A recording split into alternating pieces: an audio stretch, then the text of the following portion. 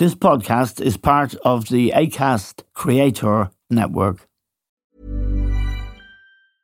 A lot can happen in 3 years, like a chatbot may be your new best friend. But what won't change? Needing health insurance. United Healthcare Tri-Term Medical Plans, underwritten by Golden Rule Insurance Company, offer flexible, budget-friendly coverage that lasts nearly 3 years in some states. Learn more at uh1.com. Hey, it's Ryan Reynolds, and I'm here with Keith, co-star of my upcoming film, If, only in theaters May 17th. Do you want to tell people the big news? All right, I'll do it. Sign up now and you'll get unlimited for $15 a month and 6 months of Paramount Plus Essential Plan on us. MintMobile.com/switch. Upfront payment of $45 equivalent to $15 per month. Unlimited over 40 gigabytes per month. Face lower speeds. Videos at 480p. Active Mint customers by 531.24 get 6 months of Paramount Plus Essential Plan. Auto renews after 6 months. Offer ends May 31st, 2024. Separate Paramount Plus registration required. Terms and conditions apply if rated PG.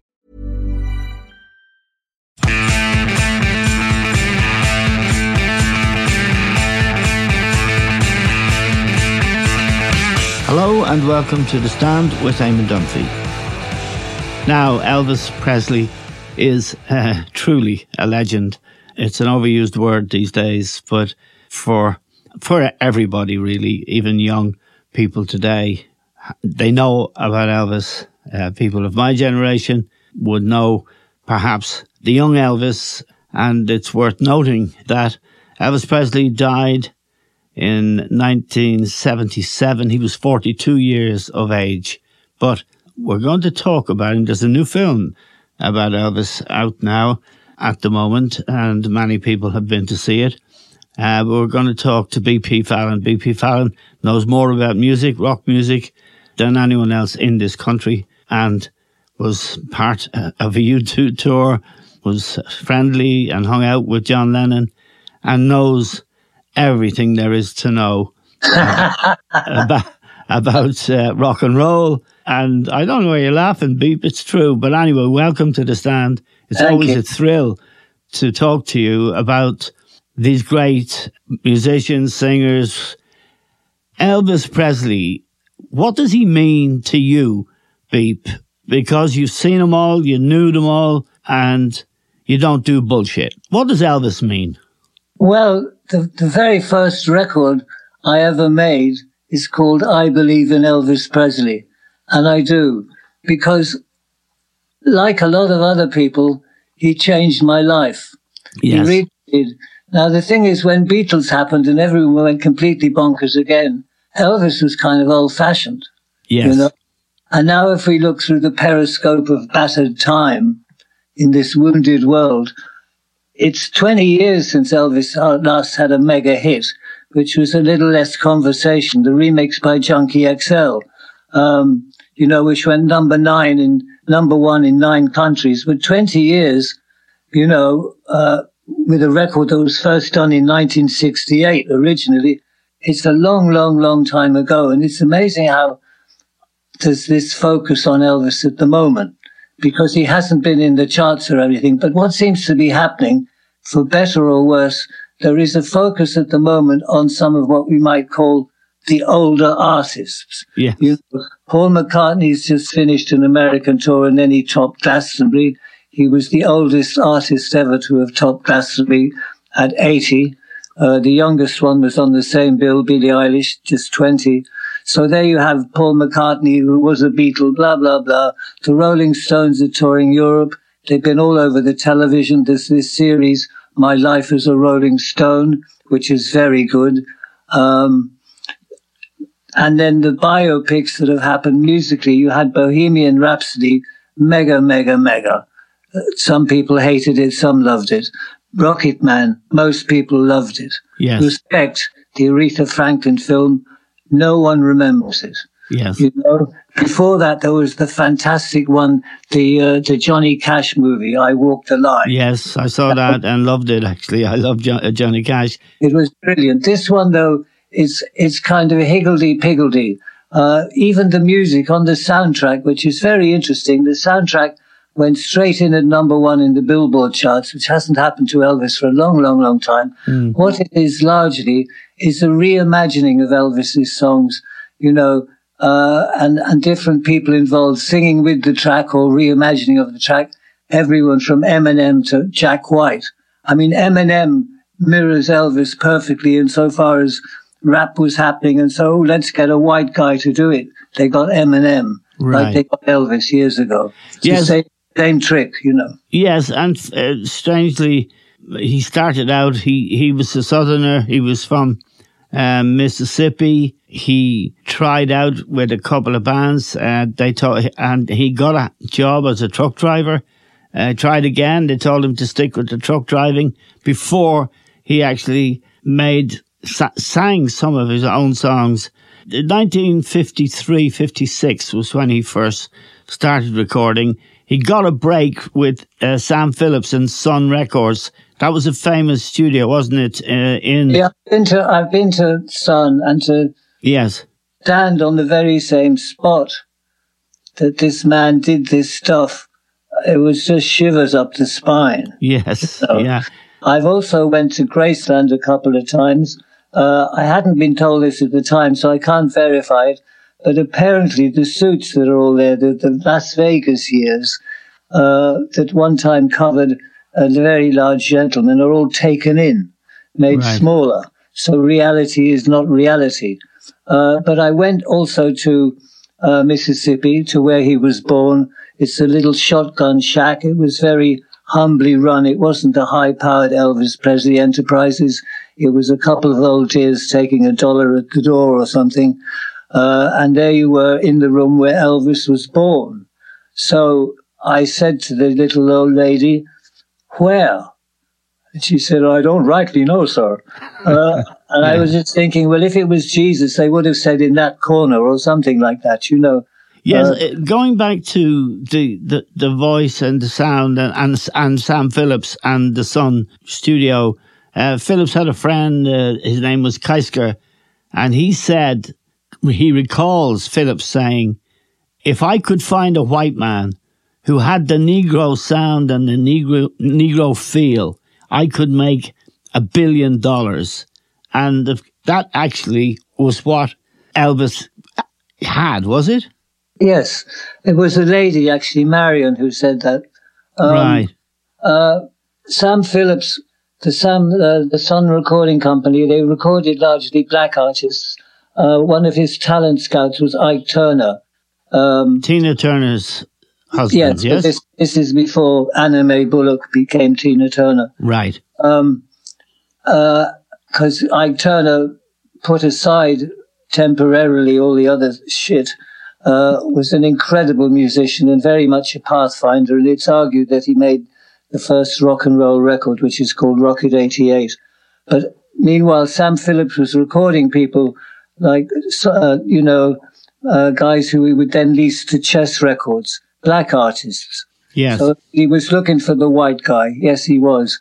And just during a break in recording with these other two guys, Bill Black and Scotty on guitar, Scotty Moore, bass player and stand-up bass and guitar, and Elvis on acoustic, they just started messing around with this Big Boy Crudup song, That's All Right, Mama. And Sam Phillips' ears pricked up and he said, "Hold it there, back that up a minute."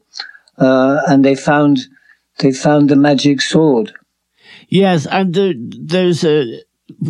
we were kids, I was and you were at that time, and I remember the first Elvis. I remember Bill Haley, but that's another thing. But Elvis appeared, and he was beautiful. Look, I have a picture in front of me, a Sun Records promotional picture, and he was a beautiful looking fellow. Yeah. The music was electric, but also, and the way he moved. But when he tried to break into the mainstream, as it were, people took offense. They thought he was sexualizing it, and the whole thing about him was sex, sex, sex. Yes, but you know why that was? I mean, very simple. Some people would say he purloined it. I don't believe that's the case. I think he adapted it. Yes. I am talking about black music. Yes. And the attitude of black musicians. You know, black musicians were both sonically and visually shaking it up for years before this. You know, if you went to some juke joint down in Mississippi, as the child Elvis did, and as the child Elvis learnt, you saw these people, you know, it was Saturday night, and it's all right what you do on Saturday night. Yes. Tomorrow's Sunday, and you go and sing gospel, and your sins are forgiven. Yes. And it's a wonderful cycle. Yes. And the thing that strikes me about him when I reflect on it now is his authenticity. He sang from where he came from, and when he wanted to do Ed Sullivan and all of those shows, he just did it. It was natural to him. Well, the best Elvis, arguably book, but best Elvis film, it's called Elvis 56. And what they've done there is they've used the photographs of Albert Wertheimer, who was a gentleman who got to photograph Elvis before the curtain came down. And they're incredibly intimate pictures of Elvis on the train and Elvis at home with his folks and, in the little place they had before Graceland, mixed in with the early television performances, which are wild. Yes. I mean, they're just crazy. And when Ed Sullivan, or whatever idiot it was, wouldn't show him from the waist down, That's right. They were doing Elvis a favor because, all the young girls imagined that there was some sort of Python-type figure down there wriggling with anticipation. Yeah. Yeah, I do remember as a kid, I mean, we hearing that the Ed Sullivan Show, we should explain to younger listeners, was the place to be on. I mean, the Beatles played there, didn't they, too? Yeah, I mean, many Beatles. To get on the Ed Sullivan Show, you'd made a big breakthrough.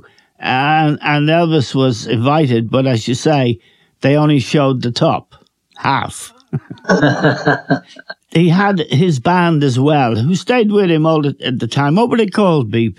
They were called Elvis Presley, Scotty and Bill. Right. And then they got a drummer, DJ Fontana, who used to back strippers. And he says it was perfect because what he would do to know what to do is just watch Elvis's arse. Yes. That was the rhythm, And the songs that he really, he could do anything. He could do ballads. Yeah, country ballads, anything really, anything. The thing is, though, Tom Parker, who was not artistically a good manager, and financially it turns out he wasn't either, who's played, I thought, very well by Tom Hanks. Some people think Tom Hanks is dreadful, but there you go. It's all subjective. And the film is seen through Tom Hanks's, i.e. Colonel Tom Parker's eyes. Yes. I didn't kill Elvis as Colonel Tom Parker. You did, the audience. Well, you see, the thing about... Let me just finish there, if I may. Sorry. You talked about authenticity, Now, when Elvis started, it was 110% authenticity. He was doing what he felt. But then they kind of put him in those shite beach movies. Why? Because he was getting $1 million a film. He was the highest paid actor in Hollywood. But the thing is, he'd made some good films before that. The one in King Creole, which was set in New Orleans, is a fantastic film, and Elvis plays really well in it. Loving You is great for the music. I went to see, unlike you see, Elvis was a little bit before my time, but I went backwards, Yeah. As you do. And I remember very fondly going with my father, God bless him, to see Jailhouse Rock. Yes. Now, this is the complete opposite to one of the two cinemas I'd just seen Elvis in, because one was the Stella Rathmines, which was the nicest cinema I've ever been to. I thought it was absolutely fantastic. Yes, it is a beautiful cinema. They've done a job on it, yeah. It's brilliant. So meanwhile, many full moons ago, catching up, my father, who was the retired colonel from the army, and myself, he brought his son to see Jailhouse Rock at the Tivoli, which was in Tivoli Street, and I don't think they'll mind me saying because it doesn't exist anymore, but it was a complete and utter flea pit. Flea pit. But he treated us to the best seats, which was 1 and 3 or whatever it was, and we went there, and we went to sit down, and the whole row of seats fell down. And I just thought it was completely poetic that this would happen. And then not only was that good enough, when Elvis was being whipped on the film screen, all the girls were screaming. So that was interesting. In the sort of pantheon of great musicians, and great bands like the Stones, like the Beatles, people like John Lennon, David Bowie, all of those people. How did they regard Elvis? Did they, I mean, he was an awesome star. Was it just that, or did they get the music, take something from his music? I think all of those people did. I mean, apparently Mick Jagger asked Lorman, is Elvis interesting? I think Elvis is very interesting because it's a tragic story, and yes. Yet here's this man who changed society, and yet it's another death by doctor. Let's just... Like Michael Jackson. One size fits all seems like a good idea for clothes until you try them on. Same goes for healthcare. That's why United Healthcare offers flexible, budget-friendly coverage for medical, vision, dental, and more. Learn more at uh1.com. Burrow's furniture is built for the way you live. From ensuring easy assembly and disassembly to honoring highly requested new colors for their award-winning seating, they always have their customers in mind. Their modular seating is made out of durable materials to last and grow with you. And with Burrow, you always get fast, free shipping. Get up to 60% off during Burrow's Memorial Day sale at burrow.com/ACAST. That's burrow.com/ACAST. burrow.com/ACAST.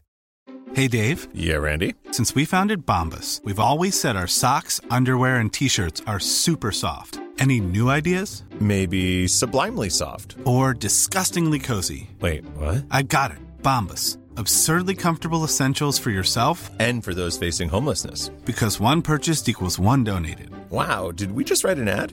Yes. Bombas. Big comfort for everyone. Go to bombas.com/ACAST and use code ACAST for 20% off your first purchase. Millions of people have lost weight with personalized plans from Noom. Like Evan, who can't stand salads and still lost 50 pounds. Salads generally for most people are the easy button, right? For me, that wasn't an option. I never really was a salad guy. That's just not who I am. But Noom worked for me. Get your personalized plan today at Noom.com. Real Noom user compensated to provide their story. In 4 weeks, the typical Noom user can expect to lose 1 to 2 pounds per week. Individual results may vary. Yeah, let's go to the heart of this tragedy, which appears to be Colonel Tom Parker, who was his manager. Parker was a gambler and not a good one. He lost a lot of money, and he took Elvis to Vegas, and he kept him in Vegas, basically. To pay his gambling debts. To pay his gambling debts, yes. And that lasted for many, many years. And well, you tell me, but it's in legend, it's said to have killed him. He died at age 42. He was unhappy, overweight. He hated Vegas. It wasn't his scene. And Parker had this hold over him. How did Parker secure that power? 2 reasons. One is, if Parker wasn't there, Elvis would be stuck with Vernon. Now, Vernon wasn't necessarily the brightest light in the shop, so that would be disaster. And Elvis felt that, he'd be just stuck there on his own. No one would be looking after him, even if it is a way he didn't look after him. When Elvis would pass out, all Colonel Tom Parker was interested in, get that boy on stage tonight. I don't care what you do. This is a chap who, to wake up in the morning, would be given liquid cocaine on cotton wool pushed up his nose. Wow. To go to sleep at night, he would get what they called 3 attacks, a sequence of injections that would put him to sleep. But there would always have to be someone with him, because several times they stopped him choking when he had a burger half down his throat and fell asleep. And this went on for quite some time, years. And he didn't see the money, and he lost his credibility as an artist. He did see money. He spent it all. He would think of nothing as he did. He was looking in a Cadillac showroom, and a little old lady, a black lady, was looking in as well, and he said, "Do you want one?" and bought it for her, Yes. He would do that. He would give people very expensive presents, Yes. And I'm jumping ahead now, but I want to get this in here because I think it's relevant.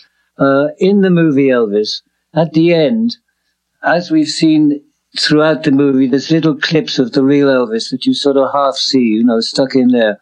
But at the end, it is the end, and we see the real live, half-dead Elvis, weeks away from death. Yes. And he's singing Unchained Melody, just him at the piano. Yes. It's completely and utterly heartbreaking. There he is.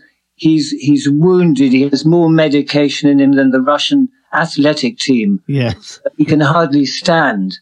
And it's the most heartbreaking yet beautiful thing, the way he sings this song. And he's literally singing his heart out. And that's what Elvis is. Yes, and he had a beautiful voice. He had a real talent. There was and it was a terrible period for many who loved his music when he had to go into the army and do his 2-year stretch in the U.S. Army, his national service, as they had to do in those days, and indeed in Britain they had to do it as well. And that was a loss for him and a loss for the world. Well, people said, it's rather vulgarly, but not necessarily untrue, that the army cut his balls off. Yeah. And he came out the sort of well-behaved, on the surface, white guy doing a come-home special with this guy who'd said rock and roll was shite. In other words, there's Elvis Presley and Frank Sinatra singing Love Me Tender together. Yeah, that was a kind of death, wasn't it, for him? Well, it wasn't death, but it certainly wasn't in the right direction, I mean, one of the focuses in this movie is the so-called comeback special when Elvis was in the leathers and funky again, and how Colonel Tom Parker wanted him to do a Christmas song, and he had a fucking awful Christmas sweater with reindeers or something that he thought Elvis would wear, Yes. But Elvis broke out and rocked it and went against, the rules. And the guy who made the film was chosen because he'd done a very successful Petula Clark television thing, whereby she touched one of her guests on the shoulder, Harry Belafonte, and yes. The sponsors in the South wanted that cut out. Yes, and the channel said no, and it stayed in. And so obviously this was a funky producer. And so he kind of ganged up with Elvis against Vernon.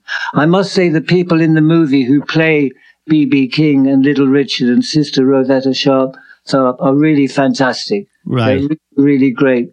And I do like how it owns up to where the music is coming from. Yes. Down south, a lot of people wanted to hang Elvis, because he was doing this music that any well-behaved white boy would not do. Yes. But the little girls understood and the boys wanted to be like him. Right. Tell us about Graceland. He had grown up in a kind of shack. As I mentioned, I've been to the shack, and it's what they call a shotgun shack. It's simply 2 rooms. Yes. And that's it. And it's a shack. Now, the hedge is a bit cleaner than the ones next door to it, but it's funky town, Yes. And he built this kind of, as I haven't been, you have, it's described as a mansion. It's certainly now, it's a shrine. Yeah, it's I've been there even when on the anniversary of his death, and all these people lighting candles, and you can go to the graveyard and all of that. But it's kind of weird, Yeah. All the Elvis copyists, all these guys standing around as Elvis imitators, they all seem to go for the Vegas look. Maybe because these guys are fat, Yes. There's no one being the feral young Memphis Flash, Again, that might be age to do with it. Yeah, was he big? I mean, he was big everywhere. How did the Brits take to him? Oh, mad for him. Yeah. I mean, one of the things that was always dangled in front of Elvis was a European tour and then a world tour.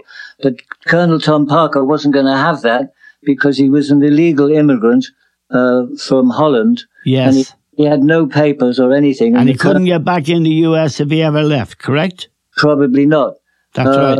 And the colonel was a made-up name. He was no more a colonel than I am, you know. How did he acquire the power? And was there something weak in Elvis or innocent in him that allowed Parker to take over his life effectively and arguably kill him? Elvis, you know, was insecure. Yeah. But he wasn't allowed to pretend to. This is the thing about Elvis. There was one. There were four Beatles. There's 5 Rolling Stones, or 7 or 8. Yes, right.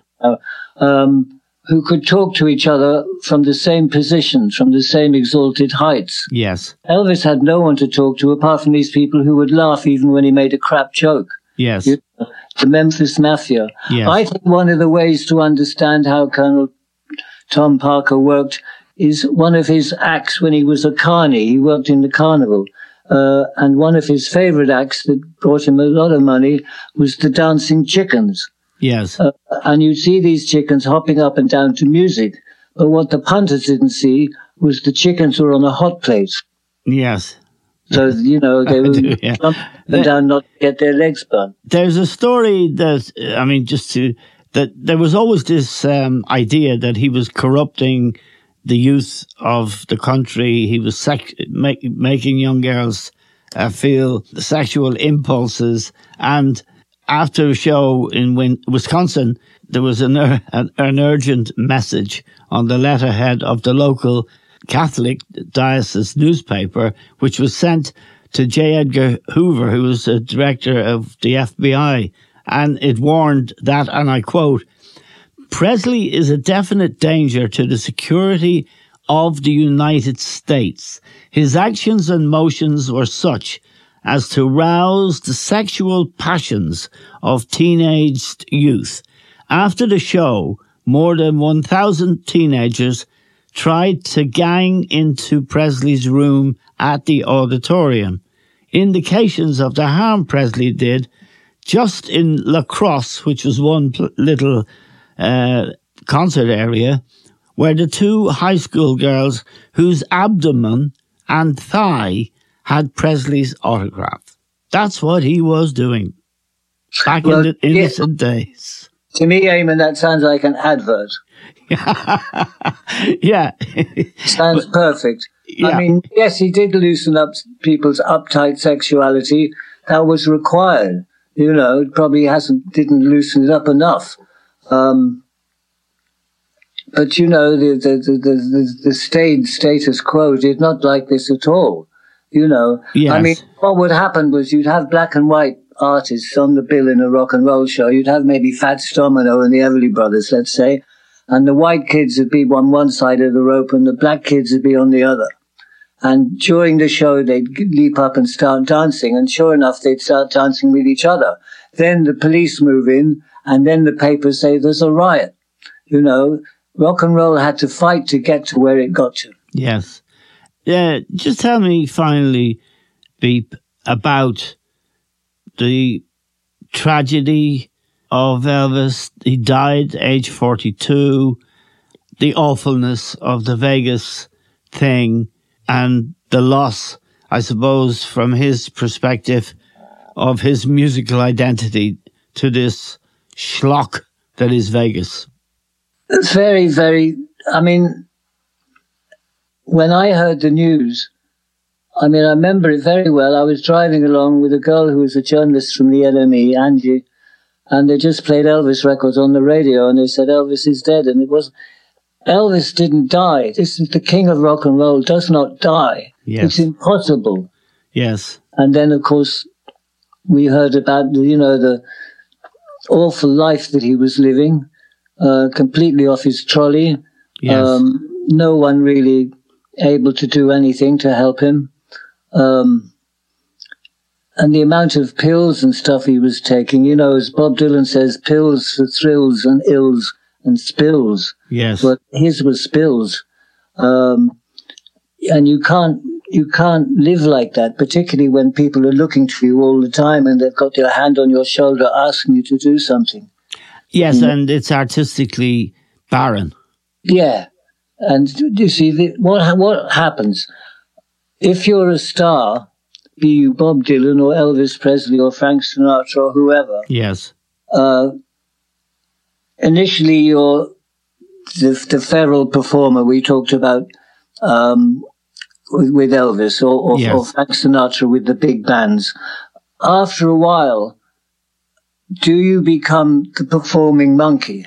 Yes. You know, is it wind me up and off I'll go? Yes. Does Bono every night want to do that, or does he have to give himself a kick to do it? Yes. This is the question. And it takes a lot out of people.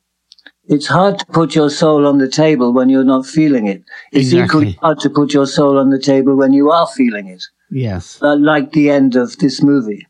Just a final question about his period in Hollywood. That way, he made, at the Colonel Tom Parker's behest, a lot of awful movies in Hollywood, which really damaged him and turned him almost into a caricature for quite some time, when all the great work he'd done almost faded out of sight.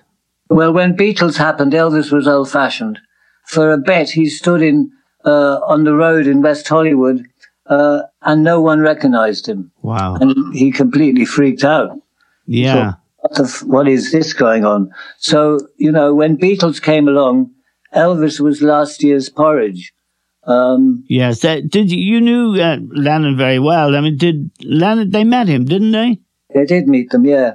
But the thing is, they'd had what they call a cup of tea beforehand. So, in fact, several cups of tea, as they were finding the house. Right. They went in there and no one spoke, and it was all a bit twitchy. And then Elvis said, well, if it's like this, I'm going to go to bed. And then someone broke out a guitar, and then it kind of loosened up a little bit. But it wasn't like, oh, I'll see you tomorrow, let's write a song together, or anything like that. And then, of course, Elvis, off his trolley, went to see President Nixon. Yeah, he was a Republican, wasn't he? Yeah, to complain about the Beatles and that they were drug addicts, and they, you know... Really? I didn't know that. Not dissimilar to the letter you wrote out earlier from that ignorant woman. Yes. And Elvis sort of basically said, look, these are baddies, and he wanted a badge. He collected badges. In fact, talking to Waylon Jennings, God bless him, Waylon told me one time he was driving in LA, and this cloaked figure jumped out in front of the car and motioned for him to stop. And this sweating face looked in the window, and in this sort of semi-Batman outfit, and it was Elvis. He said, drive slowly, son. You know, yeah. That's like Elvis on a night off. What does he do? You know, go on the road, be a policeman. I forget what the question was. The question was, well, I think the meeting with the Beatles clearly didn't go very well. But in the end, he was overweight, ill, and a tragic figure. Yeah, he was fucked. Yeah. I'm afraid. And let me finally ask you, Beep, about this new movie. I seen a bad review in The Guardian, but your take on it is slightly different. You think it's better than what they do, clearly. I think the Baz Luhrmann movie is much as an Elvis movie. Right. You know, but I went to see it twice. Why? Because I wanted to see it again. You know, I do, yeah. Am I any the wiser? I'm not sure. But what I've been getting into is the soundtrack album, which is really interesting. All the different recreations of his music, making it contemporary. Yes. Whoever got all that together, I don't know who it is, but it's verging on brilliance.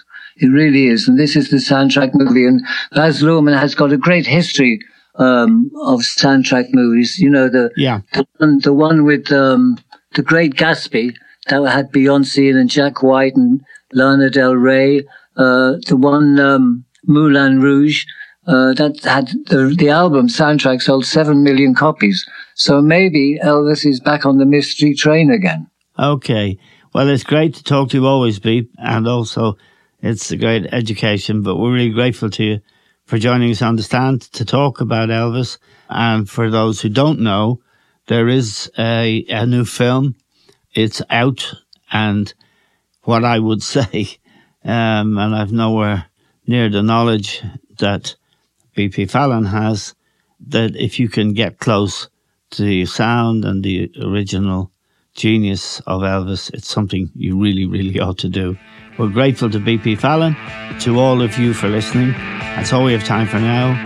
We'll talk to you soon.